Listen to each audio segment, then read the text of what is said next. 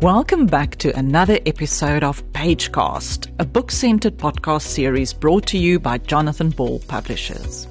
I am Annie Olivier and I'm the Publishing Director at Jonathan Ball. In today's episode, we will go behind the scenes to explore the often grisly yet fascinating world of forensic pathology. Risking Life or Death, Lessons for the Living from the Autopsy Table is the second book by South African forensic pathologist Ryan Blumenthal. His first book, that was simply called Autopsy, was a bestseller and sold over 7,000 copies to date. In Risking Life or Death, Ryan takes us into the mortuary and tells us more about some of the unusual cases he's worked on, including torture, electrocution, and lightning deaths.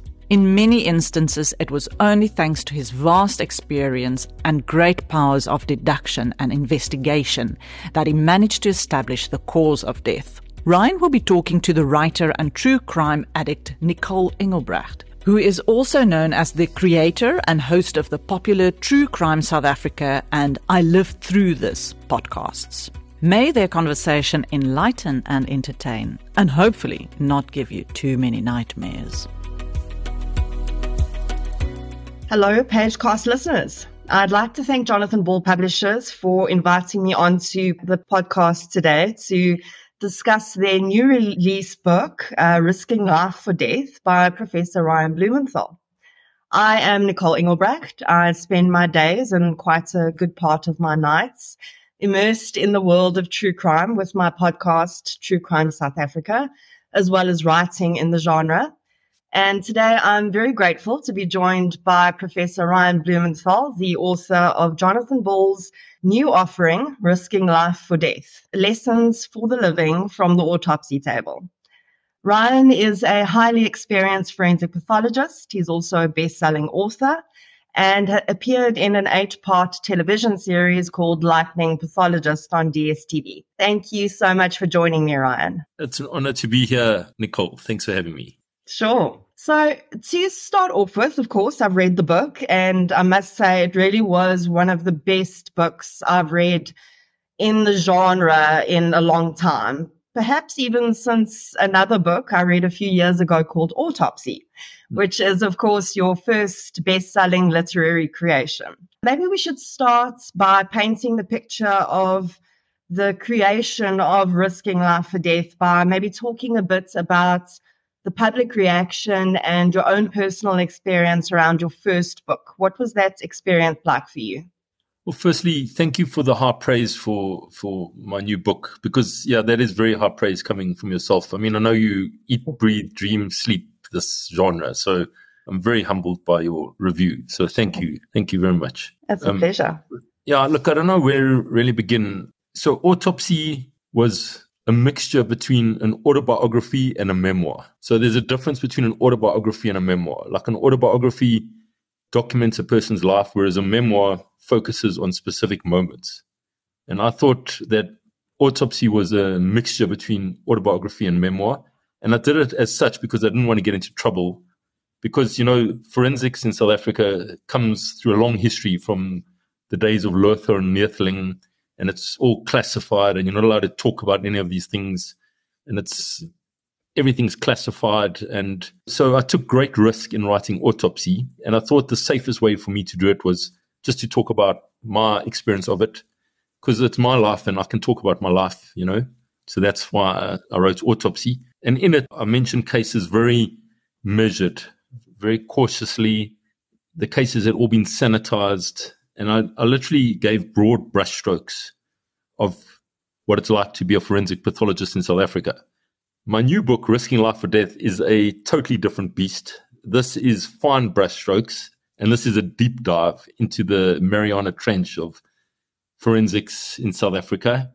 And don't come up too quickly because you'll bend. Excuse the scuba diving metaphor. So it's a totally different beast to Autopsy.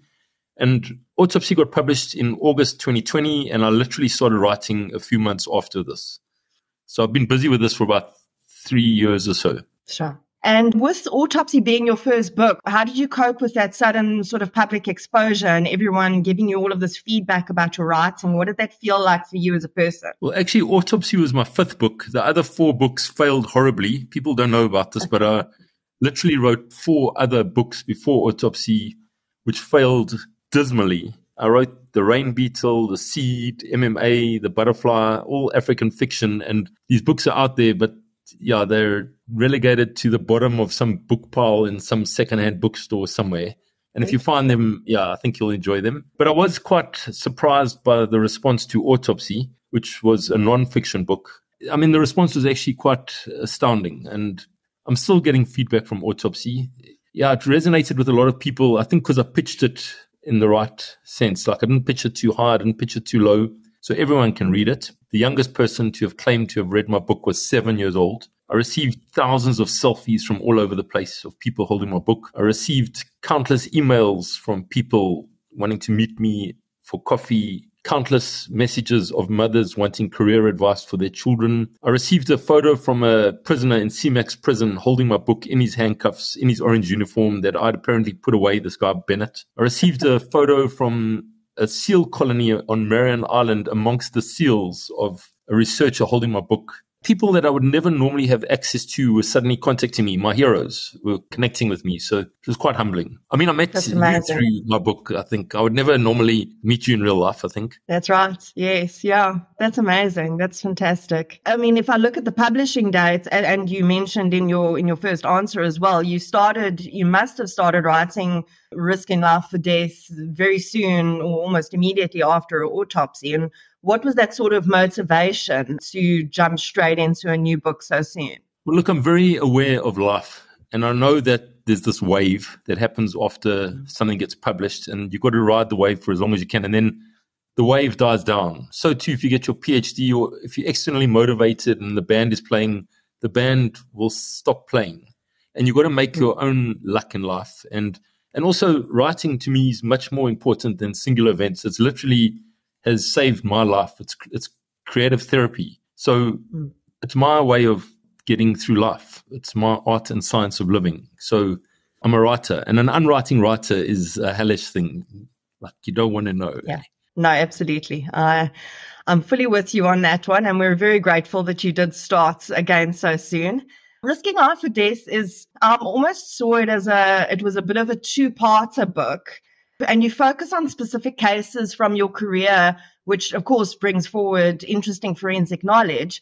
But then you also weave into that lessons that the dead have left you with about life.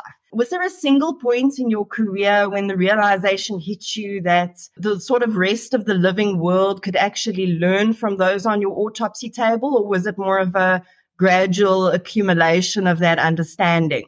Right. So as I said in my book, it's been like a 1,000-piece puzzle. And only until you like really put all the pieces together and stand back do you get a picture of what this puzzle is.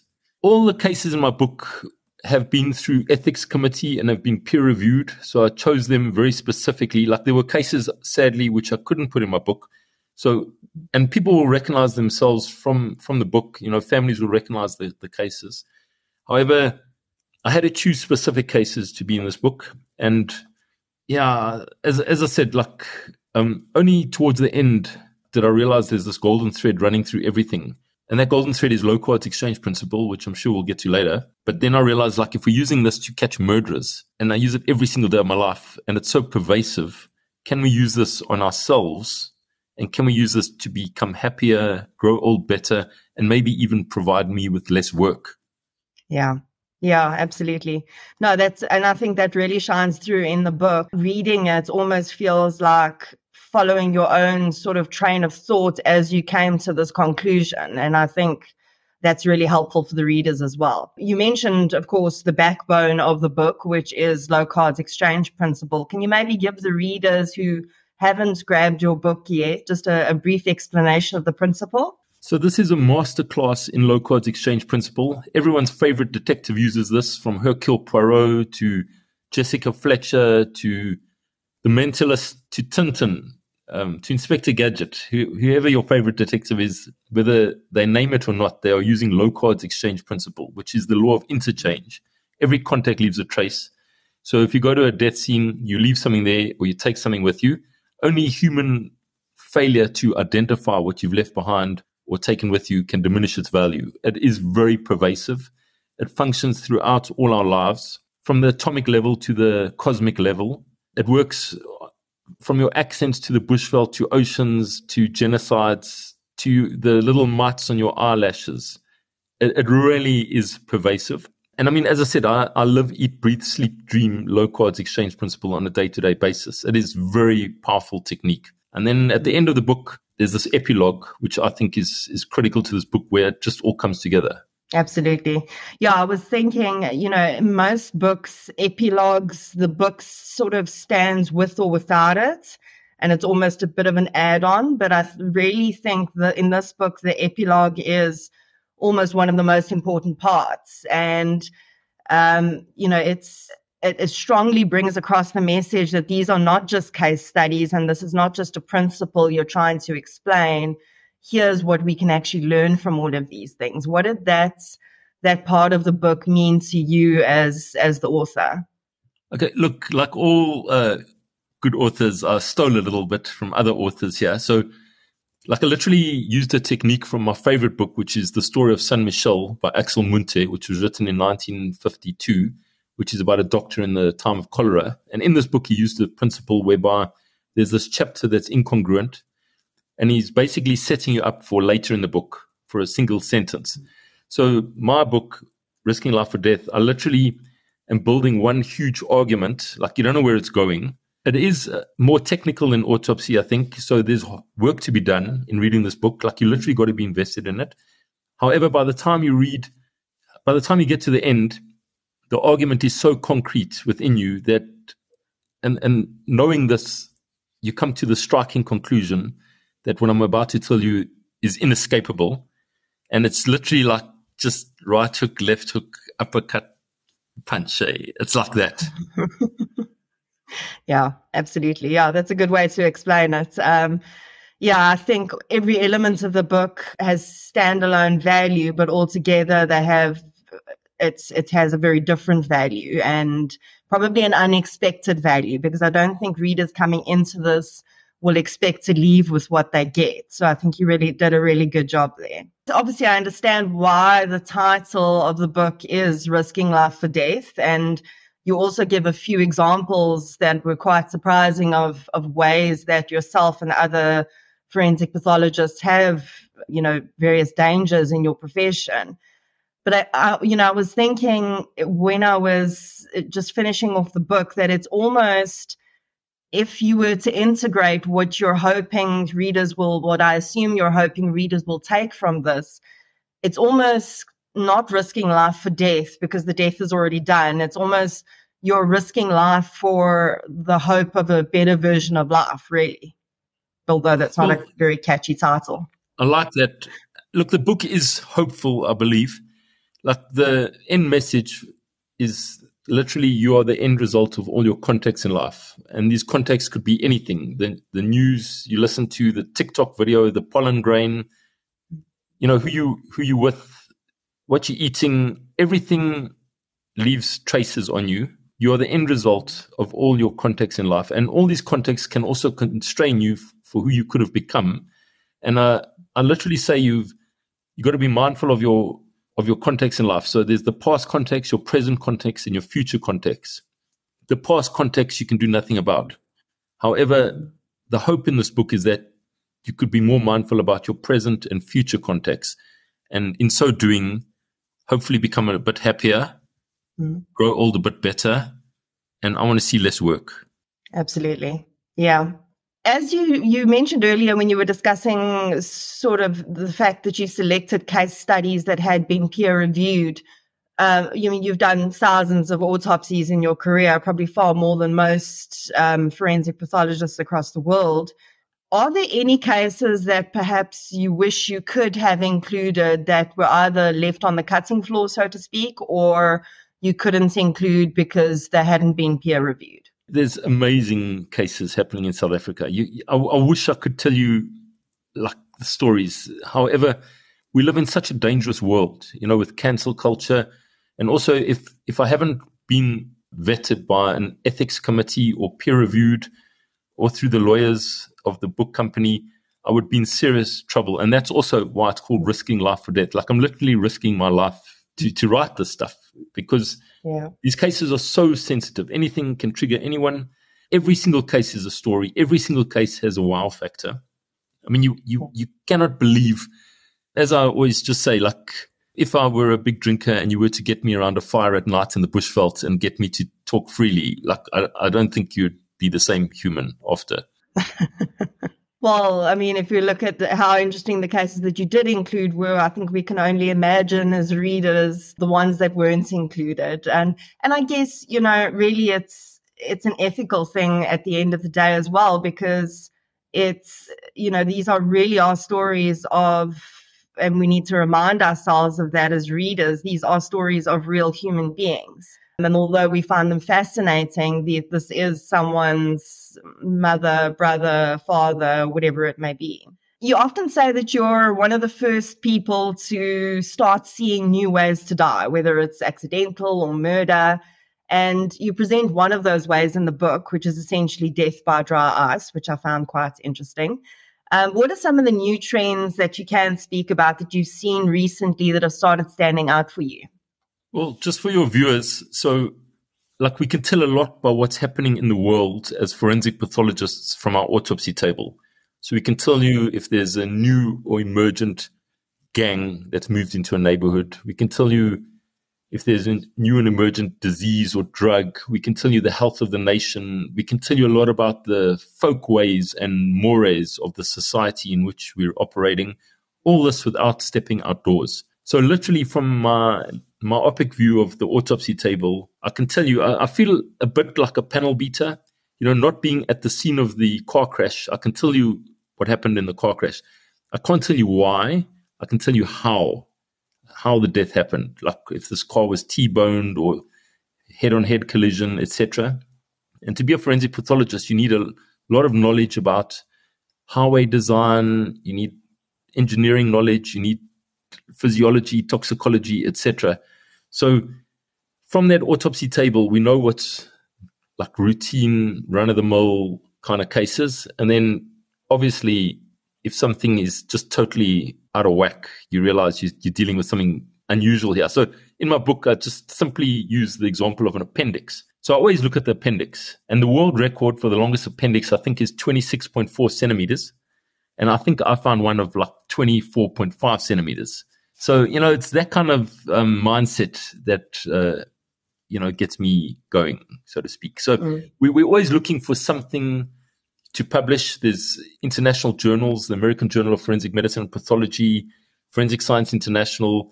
And let me tell you, to get published, it really has to be something that the world hasn't seen. So we're all on high alert. We're all watching and noticing. That's the key word in the book, noticing. Because the average human looks, the expert notices the littlest things. And then it gets published and then that's it. Absolutely. I think two of the cases that I found most interesting in the book involved non-human elements, actually. And one of those was the man with the wound that presented as an insect bite of unknown origin. And I was quite interested to read that you said that there was no definite recorded case of someone dying directly from a spider bite in South Africa. Do you think that that's because most people don't know they've been bitten? Or do you think just spiders aren't really keen on killing us? Well, for your viewers, so I get this case of this adult white male with a history of a spider bite on the back of his neck. So look, we're fascinated by all types of fauna and flora deaths, and it's a particular interest of mine. So I went into this autopsy with the preconceived notion that I was dealing with a fatal spider bite. And obviously many questions are going through my head. What kind of spider could do this? There are fatal spiders in South Africa, although we've never really performed an autopsy on a spider death in South Africa. My colleague from Stellenbosch, she performed one in the Congo of a spider bite through a glove. However, we've never really had one in South Africa.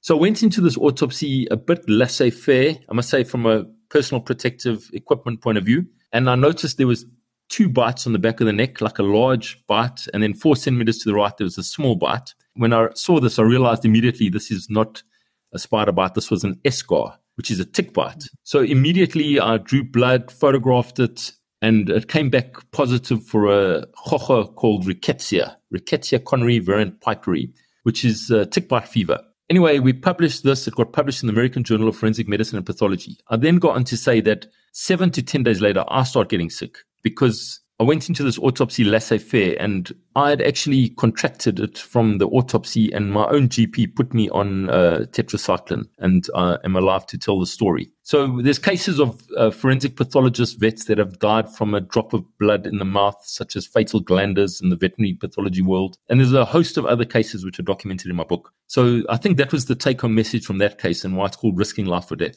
I think one of the things that surprised me the most, and probably will also surprise readers of Risking Life or Death, is that you're sometimes called upon to use your expertise on living victims to make certain determinations. Can you tell us more about that part of your work? Okay, so I need to contextualize. In South Africa, we don't really have clinical forensic medicine as they have in other countries. So in other countries, they got what's known as police surgeons or clinical forensic medicine experts. Here in South Africa, clinical forensic medicine is a bit of an orphan field, which now resides under family medicine. And I believe it is a super speciality in and of itself, and it requires a champion because there's a lot of forensics that happens in the living. So, for example, rape cases, injuries on duty, road traffic medicine, aging of how old someone is, etc. And because there's such a paucity of forensic experts in South Africa, oftentimes we as forensic pathologists are drawn in to give an expert opinion. And we even sometimes drawn into veterinary cases to give an expert opinion on animals.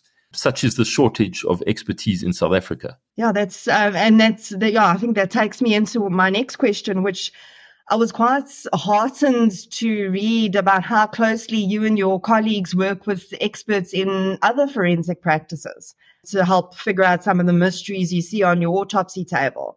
I guess to most people, forensic pathology might seem quite a lonely profession.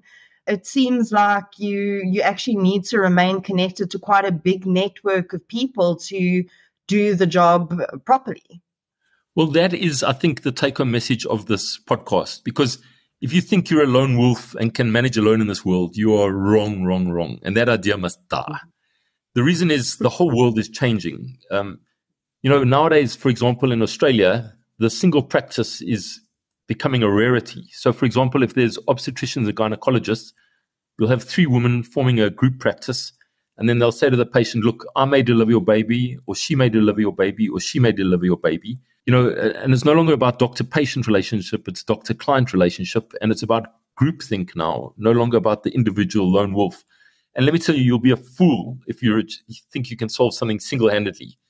The key word nowadays is multidisciplinary, interdisciplinary, teamwork.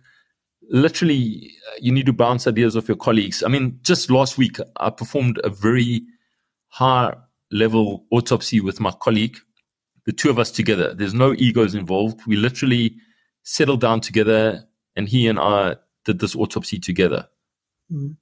That's fantastic.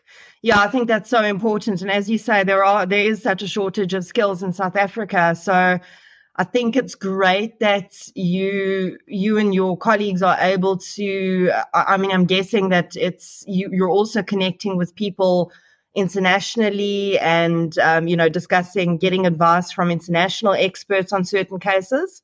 Well, I can just speak for myself now. So for example, I'm very interested in lightning deaths. And in the moment I've hooked up with the dentists to look at lightning on the teeth, because sometimes people have fillings and root canals, which are hollow organs. So I need a dentist to help me with the analysis of these cases. I'm also doing research with electrical engineers. We've got a smart dog, a mobile quadruped agile dog, very similar to these Boston Dynamic dogs that can go into high-risk death scenes. So this can protect forensic pathologists if there's hazardous or high-risk scenes such as chemicals or fires, etc. Then we can send this smart dog into the scene with cameras and sensors. It's amazing. And you need expertise from other disciplines to help you. You can't do it alone. It's impossible. That's phenomenal. It's great to hear that, that there's so much working together in that aspect, because I think so often we silo ourselves off and that can become quite hazardous. I think as we start to wrap up, I wanted to sort of bring us full circle back to the preface that you wrote for Risking Life for Death. And in it you write, I also wrote it because I've been feeling somewhat dissatisfied of late and unable to tolerate the situation.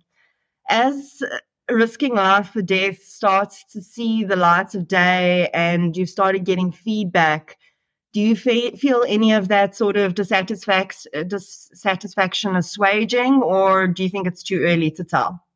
Okay, so that is a very powerful question, and I'm very pleased you asked it. And I've been thinking about this myself a lot. And the only answer that I can really give you is it's about self-belief. You have to believe in what you're doing so strongly because, there's a lot of people that want to chop you down in life. They see this tree or this forest and they want to chop you down. And the only thing is to literally believe so strongly in yourself that you've got to forge ahead, come what may. And that's why there's great risk in writing this book. I hope some of these ideas resonate with your audience.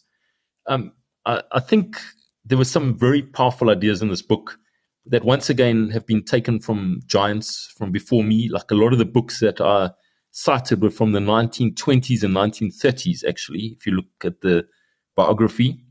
And some of these ideas are timeless and I think needed to be repeated for people. And I'm quite proud of this book. I must say, I was looking through it again the other day and I thought, did I omit anything? Is there anything else I would have liked to have added? And given the time frame and the pressures, I think I'm quite chuffed with what I've done. Obviously, I don't know how people will, appreciate it. These are real cases from real life. So the only thing that can really review is my writing or interpretation of it. But this is what it is. Like, these deaths happened. So the philosophy behind it is my own, especially how I've connected it to some other books and thoughts. And I think by the end of the book, it will affect you. You won't be the same person after reading this book. You will see the world in a different way. But we'll see what people think of it. It's up to them. Well, the feedback that I'm seeing already is fantastic. And I think you absolutely should be proud of it. Listening to you talk about how a lot of the information you've included was from other sources that you'd come across in your life. I guess, the book itself is an example of exactly what you speak of. So an example of exactly of all the traces that have been left behind in your life, and now you're passing that on in Risking Life for Death. Sure, that is insightful. It's true, because I too am the end result of all my contacts in life. Absolutely. Ryan, it's been an absolute pleasure discussing Risking Life for Death with you. I have no doubt that you have another bestseller on your hands here. Thank you. I hope so. Thank you. And Pagecast listeners, to make that happen, I highly recommend that you get out there and purchase the book. Risking Life for Death is published locally by Jonathan Ball Publishers and is available at all good bookstores and online.